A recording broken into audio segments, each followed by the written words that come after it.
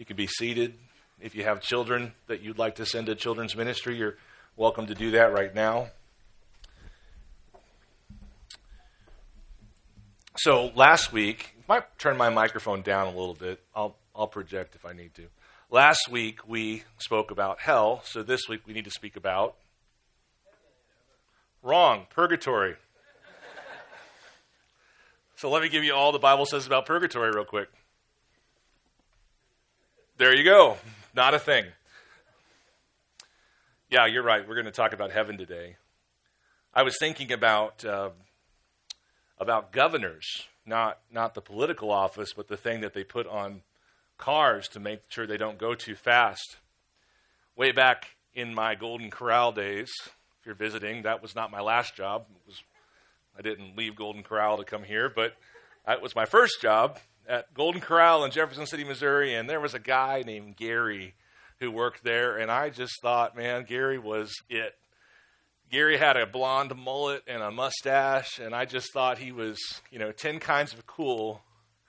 And he told me one time, he was always dropping wisdom on me, as the older guy. He's probably 22, always dropping wisdom on me. He told me, when you go to the Lake of the Ozarks next time and you get on the go-karts, if you reach back behind you to the motor, there's a governor that keeps the throttle from going too fast, and you can kind of mess with that and release it, and the go-kart will go twice as fast as it could before you messed with that governor. And so I took a date to the Lake of the Ozarks, which is kind of what you do to impress a girl from mid-Missouri.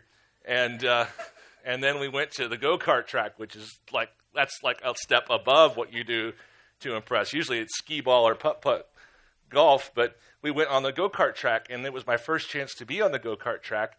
And so I did what Gary told me to do. I reached behind me as I'm driving, and I start messing with this thing, and I'm kind of having trouble finding it, but eventually I do find it, and I pull this governor off, and sure enough, the motor had much more power than it did before.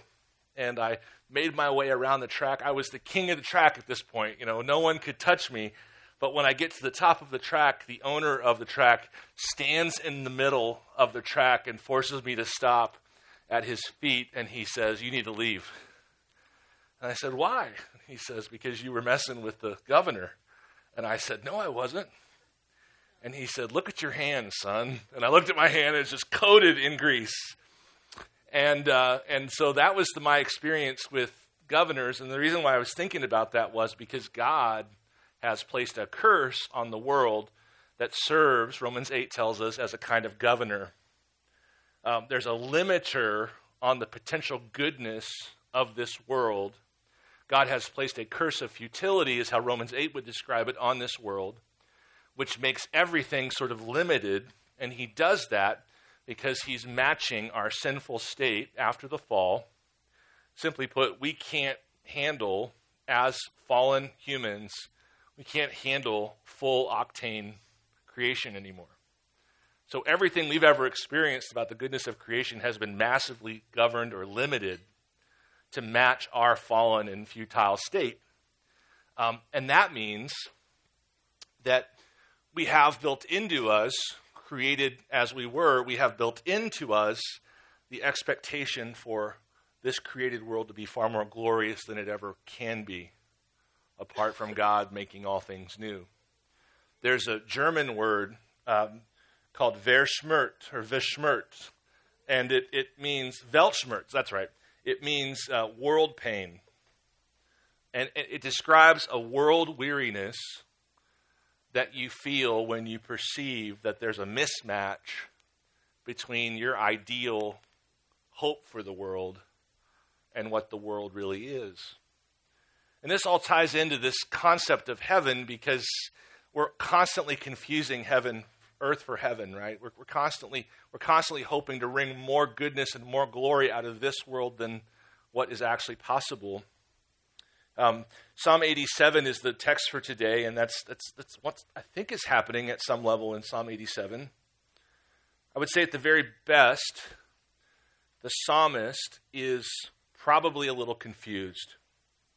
He is praising Jerusalem, the earthly city, but the vision that he is given from the Spirit who's inspiring him, the vision he has of Jerusalem is much bigger and better than what Jerusalem would ever be. So he's writing this psalm that can at times almost feel idolatrous toward a city. He's writing a psalm to a city, right? Which seems strange. He's writing a poem to this magnificent place. The thing is, the place isn't entirely real. It's overly romanticized. It's overly idealized. The Spirit's giving the psalmist a vision of a city called Zion, but it's not the Zion that this psalmist would have ever been to.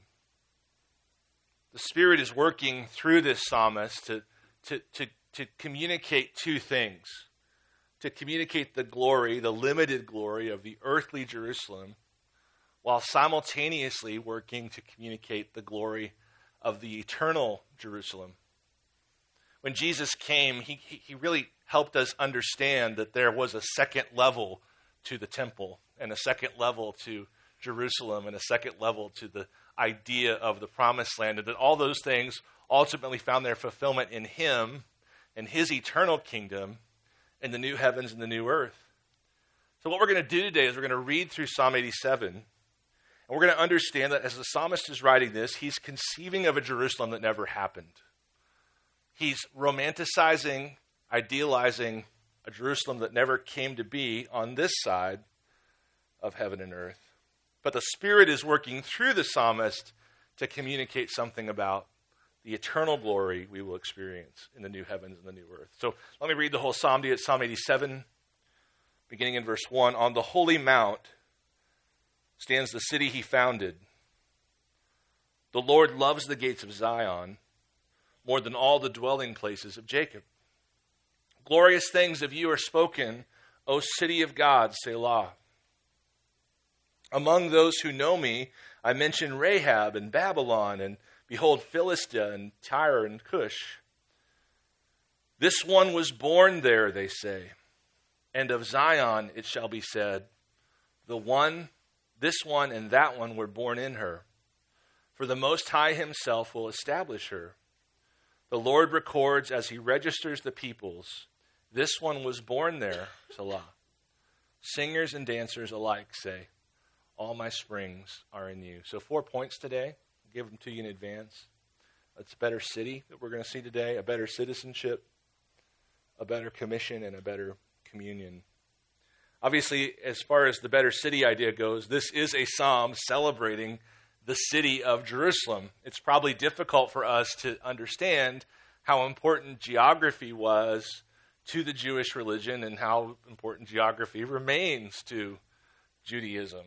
But this psalm shows you like how interconnected they are. He is celebrating a city in the same way we would see a psalmist celebrate God himself. The two things are very connected for the psalmist. In fact, in verse 3, he says, glorious things of you are spoken, O city of God. And this isn't the only time you'll see a psalm like this, by the way. And so one of the things that I do on a daily basis is to read through the Psalms, and you'll come across psalms that have this extremely venerated view of Jerusalem. And you're like, well, what do I do with this? You know, you're reading this for your devotional in the morning. What do I do with this? Well, what we're going to do today is what you do with this. You understand that, look through the words and see the glory of heaven standing on the other side of these words. So this is a big deal to them, Jerusalem is. And I was thinking about, well, why? You know, why is this such a big deal? Well, first of all, they saw it as their inheritance from God, right? They also thought of it as the home, the resting place of their heroes, their forefathers. And they thought it was like the best land, you know, the land flowing with milk and honey. So those are some of the reasons why they were so excited about the idea of Jerusalem. But of course, however important Jerusalem was to the Jews, heaven would be much more important to us for the very same reasons. Heaven is a much more glorious place than the glory described in this text. But you could see peeking through the words something deeper and something better. For instance, they're excited about the idea of having this heavenly city, not a heavenly city. They're excited about having this earthly city. They're excited about having Jerusalem because they view it as their inheritance. Okay, so what does the Bible say about our inheritance as followers of Jesus? Well, take 1 Peter chapter 1, verse 3, for instance. Blessed be the God and Father of our Lord Jesus Christ. According to his great mercy, he has caused us to be born again to a living hope through the resurrection of Jesus Christ from the dead, to an inheritance that is imperishable, undefiled, and unfading, kept in heaven for you, who by God's power are being guarded through faith for a salvation ready to be revealed in the last time. You know, they were exalting in the city of Jerusalem because they thought of it as an inheritance. But of course, this inheritance was extremely tenuous. It was revocable. They could screw it up. It could be taken away. It was routinely taken away. And so we look through that curtain and we see something deeper, and we see, well, you know, they had an inheritance that was extremely tentative, extraordinarily fragile. I have a inheritance that is imperishable and undefiled and unfading. The land I'm headed to is way better than what they're celebrating. They thought of it as the land of their heroic forefathers, right? But then, of course, you look through those words a little bit, you think, well, wait a minute. What does Hebrews 11 say? Hebrews 11:13, describing all of the heroes of the faith. These all died in faith, not having received the things promised, but having seen them and greeted them from afar, having acknowledged that they were strangers and exiles on the earth. For people who spake thus made it clear they are seeking a homeland. And if they had been thinking of the land from which they had gone out, they would have had opportunity to return. But as it is, they desire a better country, that is a heavenly one. Therefore, God is not ashamed to be called their God, for he has prepared for them a city. So another reason why the Jews gloried in Jerusalem was like, well, this is the home of our heroes. This is the home of our forefathers. Like, well, not really, actually. Actually, all of the heroes of the faith saw this world as not their home, right? They were looking for a better city. So heaven is actually the home for the heroes of the faith and for our forefathers. And then, of course, you know, they saw it as sort of this choice piece of property, this best place on earth. But again, if they gloried in Jerusalem as this piece of choice geography, how much more so do we glory in what heaven is for us? Revelation 21. Then I saw a new heaven and a new earth. For the first heaven and the first earth had passed away, and the sea was no more. And I saw the holy city, New Jerusalem, coming down out of heaven from God, prepared as a bride adorned for her husband. And I heard a loud voice from the throne saying, Behold, the dwelling place of God is with man. He will dwell with them, and they will be his people, and God himself will be with them as their God. He will wipe away every tear from their eyes, and death shall be no more. Neither shall there be mourning or crying or pain anymore, for the former things have passed away. So they're looking to this city, Jerusalem. They're thinking, man, it's our inheritance. Well, yeah, but it's quite tentative and quite temporary. Like, well, it's the home of our heroes. Well, not really, because all of your heroes were looking for a better country. Like, well, but it's this choice land. Well, I mean, you're going to have famines. It's going to fall. There's not going to be a single rock on top of each other, Jesus says in Luke 10, when the judgment comes in 70 AD. It's not really that choice. All of the things they were glorying in have a much higher and better fulfillment in heaven, in God's reward for the saints. Okay, so what does that do for us? What that does for us is it helps us to understand. If you wanted to just do a basic kind of math problem, you might say Jerusalem equals whatever circumstance you think you really want. And heaven equals what God's going to give you instead. Right? In other words, Jerusalem equals what do you glory in? What do you really hope for? What sort of course of your life do you really wish that your life would take? What's the highest of highs that you can imagine? That's what you want. That's what you think is praiseworthy. And heaven is actually what God's going to give you, which is far more, exceedingly above all you can ask or imagine. One of the things that's on a governor, by the way, thankfully, that God has placed limitations on is our own imagination. And that's really good, because if we had full octane imaginations, we would be in an even greater mess than we are right now. But one of the things that does against us is we have trouble imagining just how good, just how glorious God will be to us. So Jerusalem kind of stands in for, and you could fill in the blank with anything, Jerusalem stands in for the thing you think you want. The thing you think is praiseworthy, is glorious, is good, the goal, the ambition. And heaven stands in for what God's actually going to do. Far greater and above whatever you could ask or imagine. So that's one thing. We've got this better city, but we've also got this better citizenship. Look back at the psalm. In verses 4, 5, and 6, this phrase keeps appearing, and it's kind of lunky in the English. It's kind of rough to read. It keeps saying, this one was born here, right? This one was born here. This one was born here. 3 times, verses 4, 5, and 6. Well, even in the Old Testament, there was a problem with false citizenship. This one was born here is kind of what we would think of as birthright citizenship. It's like, you were born here, this is really your home. You were born here, you definitely belong. In the Old Testament, this is a theme that develops later in the New Testament. In the Old Testament, we don't really get it when we're reading it until we get to the New. But it turns out there are a whole bunch of people who are sons of Abraham that aren't sons of Abraham. It turns out there are a whole bunch of people that are within the collective of God's children that aren't God's children. They're false citizens. They have the right address, but they don't have the right attitude. So they might be in the right place, but their heart isn't in the right place. And as you read the Old Testament, you see that these folks are constantly struggling to take hold of or keep or expand the land that God had given them. So that even when they got to it, if they could enter it, even when they did enter it, they failed to keep it. They could not truly enter, Hebrews says, into God's rest. Why? Because though they had the right address, though they were in the right place, their hearts were still full of bondage to sin.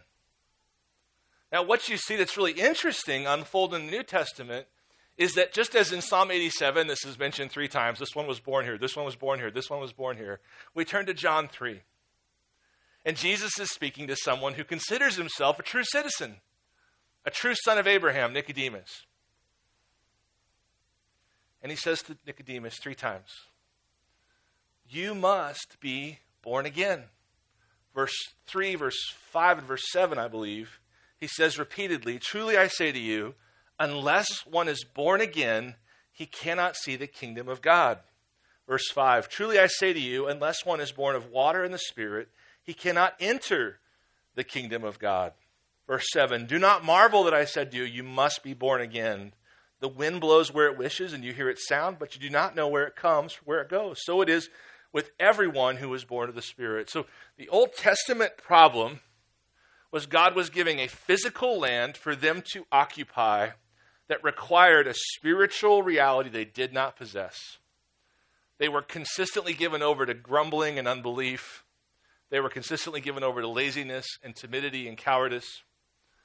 Their hearts weren't changed. And because their hearts weren't changed, they couldn't even occupy the temporal, physical gift that God had given them. So now we get to the New Testament and we see, well, there's a different citizenship.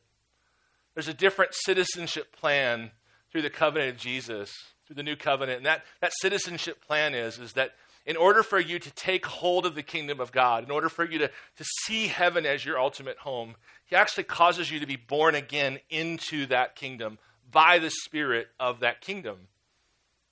So Psalm 87, they're saying, Jerusalem's going to be so great one day. The nations are going to be gathered in, and we're going to be able to say, this one was born here, and this one was born here, and this one was born here. In other words, they're really one of us. But no matter where they were born, they weren't born again. Their hearts weren't transformed. And because their hearts weren't transformed, they weren't able to hold on to what God had given them. So what's that mean for us? Well, it means a couple of things. First of all, it means that even the practical gifts and circumstances that God places in your life and gives you and blesses you, even those circumstances for which you long, friends, they're just not going to be worth anything if your heart isn't right. The very stuff that you think you need would be squandered if your heart isn't sanctified in Jesus. The very circumstances you think would be the improvement and upgrade for which you're longing, you would simply squander those as the Jews squandered the promised land repeatedly if your heart isn't made right. But it also means incredibly that when God was calling many sons to glory, as we sung about this morning, when he was calling citizens into this new kingdom, into the kingdom of God, he started by making us born there. And now all we're doing is just finding our way back to the place we were born. Jesus says we've got to be born of the Spirit to go to the kingdom of the Spirit. So that's pretty cool. In fact, there's another parallel in verse 7. In Psalm 87, verse 7, it says, the Lord records as he registers the people. So you've literally got in Psalm 87 this picture of a book of life. A foreshadowing of this idea that the Lord is standing there with a book saying, you're in, you're not in, you're in, you're not in. And of course, that's exactly what we see come to fruition in the Gospels. Revelation 21. Revelation 21, verse 22. And I saw no temple. This is the view of the final, the ultimate, the better city. I saw no temple in the city, for its temple is the Lord God, the Almighty, and the Lamb. And the city has no need of sun or moon to shine on it, for the glory of God gives it light, and its lamp is the Lamb. By its light will the nations walk, and the kings of the earth will bring their glory into it, and its gates will never be shut by day, and there will be no night. They will bring into it the glory and the honor of the nations, but nothing unclean will ever enter it, nor anyone who does what is detestable or false, but only those who are written in the Lamb's book of life. That passage there in Revelation also mentions the nations, and that brings us to the third point. We've got a better city, we've got a better citizenship, but also got a better commission.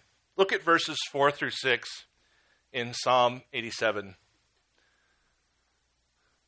It says, among those who know me, I mention Rahab and Babylon. Behold, Philistia, Tyre and Cush. This one was born there, they said.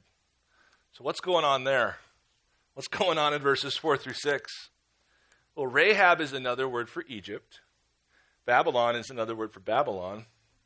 These are superpowers. They're the big nations. They're the ones that are really, really in charge at the time. And then Philistia is a local group that they were constantly having trouble with. Tyre is a merchant class of people. Cush is Ethiopia, which just kind of signals it's really far away. So none of these people worshiped God at the time. And this is why I could tell you that the writer of this psalm wasn't thinking about a Jerusalem he'd ever been to. Because he's imagining a Jerusalem filled with the nations. And that never happened. He's imagining a Jerusalem filled with the nations of people who are there to worship God. And that never happened. Not in the way that's described here. And what you've got here is you've got a Great Commission vision that was tasked to someone as early as Abraham, for instance. All of the world will be blessed by you. You've got a vision of the nations being brought in to the city of God, but not an earthly city, because that hasn't happened and won't. This is one massive area of disobedience for the Jews. They became ingrown. And because they would not invade the nations with the light, they became invaded by the darkness of their enemies because they would not lead the nations to love God. They allowed the nations to seduce them to love foreign gods. Israel constantly rejected God's call for them to be a light to the nations. When we get to the New Jerusalem, we see that this commission that God has placed on his people from day one when he said to rule and subdue by being fruitful and multiplying, this has always been God's intention.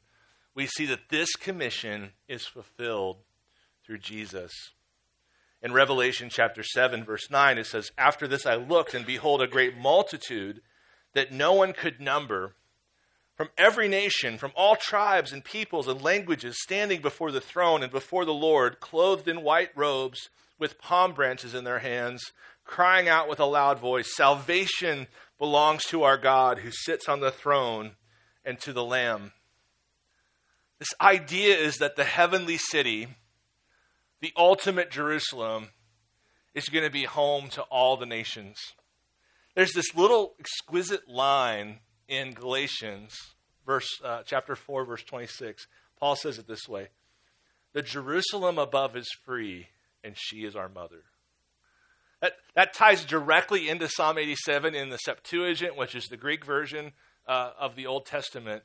In the Septuagint, in Psalm 87, it literally says, "Jerusalem is our mother, the mother of the nations." So that gathering, this fulfillment of the Great Commission, is part of our future. It's part of our future glory. Jonathan Edwards, he talked a lot about hell, yes, but man, he talked a lot about heaven as well. And one of the things you find people celebrating most when they think about heaven is the fellowship they will have there. Not simply the fellowship they will have there with their loved ones, but the fellowship they will have there with all of the people of God. Listen to how Edwards describes this idea of the nations being brought in together. "Heaven is the place that God has built for himself and his children. God has many children, and the place designed for them is heaven. And therefore the saints, being the children of God, are said to be of the one household of God." Ephesians 2:19, "Now therefore ye are no more strangers and foreigners, but fellow citizens with the saints and the household of God." God is represented as a householder, or the head of a family. And heaven is his house. In heaven, we will dwell together with God. We will gather as a joyful family to celebrate the one who has called us to himself. We will experience perfect communion and intimate fellowship with one another and with our God. And we will make our way to our mansion and take unforeseen delight in the home prepared for us.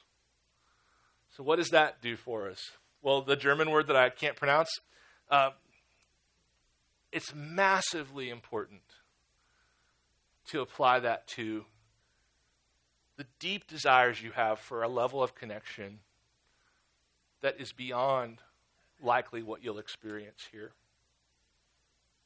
If you're newly married, I don't know how far you're into this process, but eventually you figure out it's possible to be married and lonely. You eventually figure that out, that it's possible to be married and lonely. It's not the plan. It's not definitely the goal, but man, it happens. It's possible to be a faithful member of a church and be lonely. It's possible all too often to see human relationships, even those that we hold out as meaningful and important and means of grace, which they are. It's possible to get a worldly sorrow out of what they could be and what they actually are. I talked a little bit ago about a full octane reality. That God has placed a curse of futility on all things in this world so that it matches our sinful nature. And so we don't really know full octane beauty. We've never seen a full octane sunset. But we've also never had a full octane friendship. We've never felt a full octane hug. We've never felt a hug the way that hugs are meant to be felt. We've never had a single friendship, no matter how close, the way that friendships are meant to be had. That's for heaven. That's for our future city. So one of the implications here is that this greater commission we have, God is gathering in the nations, and he's gathering in the nations to this heavenly city where this holy, dynamic, unfathomably deep friendship will be in the air everywhere in a way that I honestly cannot imagine. And that's the goal, my friends. That's the goal of the Great Commission, by the way. You know, back in St. Louis, we lived close to East St. Louis, sizable African American community, and they do this one thing really well. They do family reunions that are too big that you would just have to take for word, by someone's word that they're part of the family. But the key is that you could make a ton of money if you live in the right city for this. They plan these massive family reunions, and maybe like once every 5 years or something like that, and they get T-shirts printed, that say the Oswald family reunion, and they're always like cheesy looking T-shirts, airbrushed or whatever, and they get these T-shirts printed, and you have to have the T-shirt on, and then you walk into a restaurant or something in St. Louis, and you see like 100 people with the same cheesy T-shirt on, and you see them, and they're engaged in fellowship. They're engaged in reunion.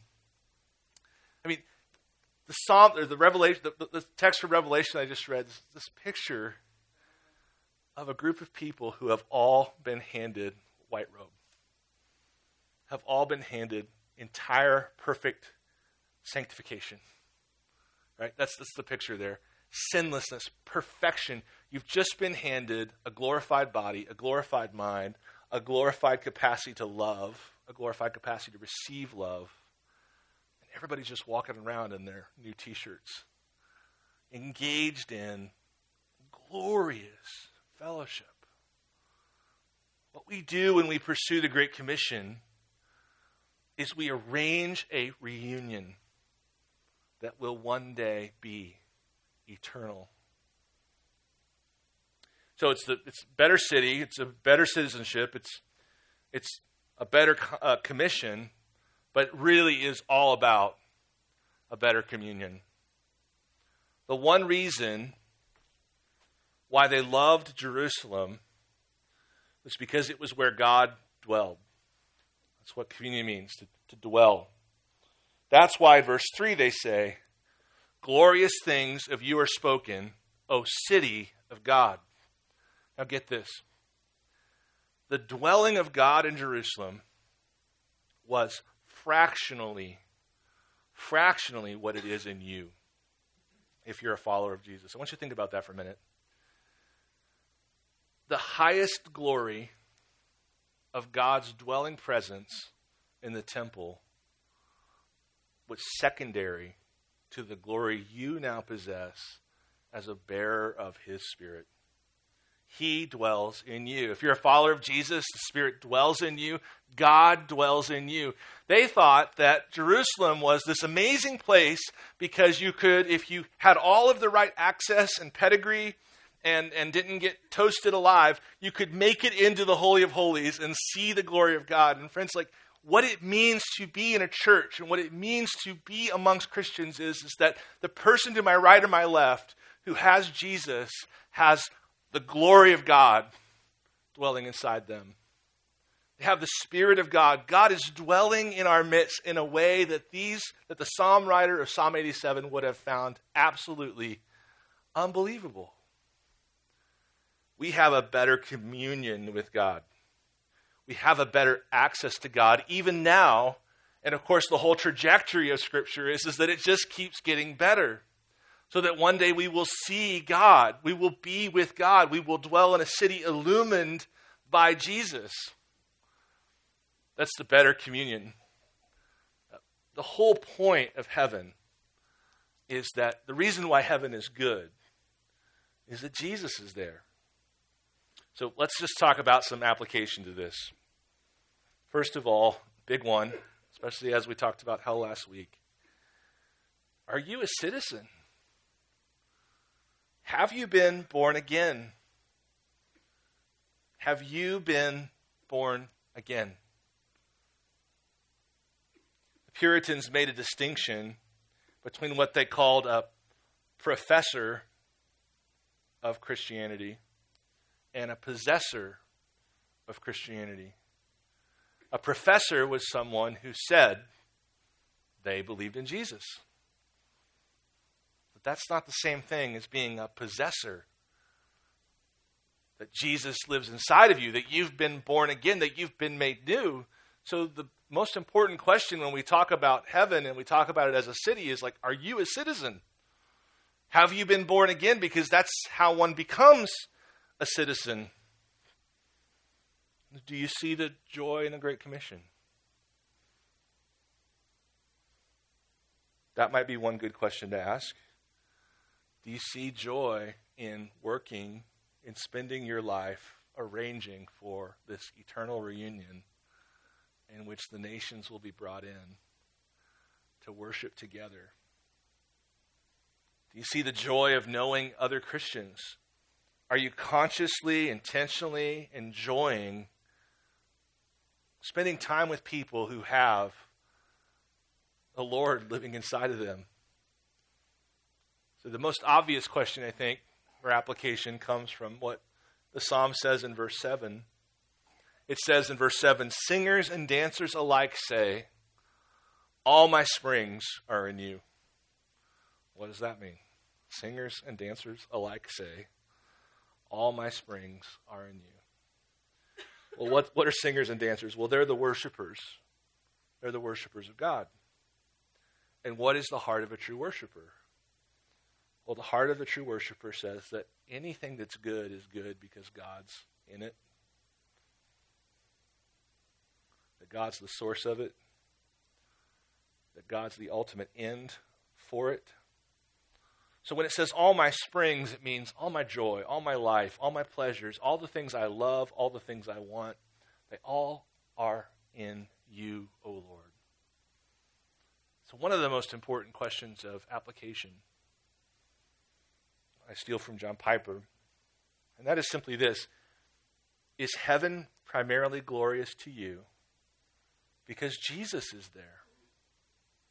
Piper asks it this way: the critical question for our generation and for every generation is this: if you could have heaven with no sickness and with all the friends you ever had on earth and all the food you ever liked and all the leisure activities you ever enjoyed and all the natural beauties you ever saw, all the physical pleasures you ever tasted, no human conflict or any natural disasters, could you be satisfied with heaven if Christ were not there? Is the goal of eternal glory communion with Jesus? That's what makes heaven better. Jesus is there, and then at his right hand are pleasures forevermore. I have a word I just want to share, and I don't entirely know how this will come off, but it occurred to me this week as I was praying that some of you have known the Lord long enough to know that he loves you. And I just want to tell you that if the love of God can't satisfy you, I want you to understand that nothing will. So that the goal isn't to go out and try to find a better city, another circumstance. Because there isn't anything better than what he's already offering you. He's offering you his love. And if the love of God does not satisfy you, then you cannot be satisfied. And you will not be satisfied. And the problem isn't with your circumstances. It isn't with what city you find yourself in. It's with your heart. It's a scary place to be. I think I've felt this. It's a scary place to be when you realize that God is pouring out his love to me in all of the ways that you would expect him to do so in his word, through the affirmation of others, even favorable circumstances. God is pouring out his love, and my heart remains unsatisfied. It's scary. What do you do with that? Well, I think what you do is you go back and say, Lord, I believe, but help my unbelief. Something's not right. But I am done assuming that what could make it right is a change in circumstance, a change in location. I am done with that nonsense, because if the overflowing, overwhelming love of God, the source of all the springs of pleasure, the source of all the springs of goodness, if that isn't satisfying my thirst, it ain't the water's fault. Something's not right. Lord God, help me. Help me. Well, I'll introduce communion this way. The end of the book of Revelation. Behold, I am coming soon, bringing my recompense with me to repay each one for what he has done. I am the Alpha and the Omega, the first and the last, the beginning and the end. Blessed are those who wash their robes, so that they may have the right to the tree of life, that they may enter the city by the gates. Outside are the dogs and sorcerers and the sexually immoral and murderers and idolaters and everyone who loves and practices falsehood. I, Jesus, have sent my angel to testify to you about these things for the churches. I am the root and the descendant of David, the bright morning star. The Spirit and the bride say, come. Let the one who hears say, come. And let the one who is thirsty come. And let the one who desires to take water of life without price. God has shown his love in this, that while we were still sinners, he gave us his most precious gift, Jesus. He has demonstrated his love for you through the gospel. He has shouted it from the rooftops that he has the best, that he is the all-satisfying one, that he is the source of all the springs. He has shown you through the life, death, and resurrection of Jesus. And that's what we celebrate with communion. If you find yourself in the place where you're saying, I intellectually accept that God should be satisfying me now, but he is not. And what I would ask you to do is you'd come to communion with a prayer and say, you have shown me all I need to see. Now help me see. Help me see. I don't need any more evidence from you. I need the ability to see the evidence you've already presented, that Jesus Christ has been offered up for me. So come and partake of the table today.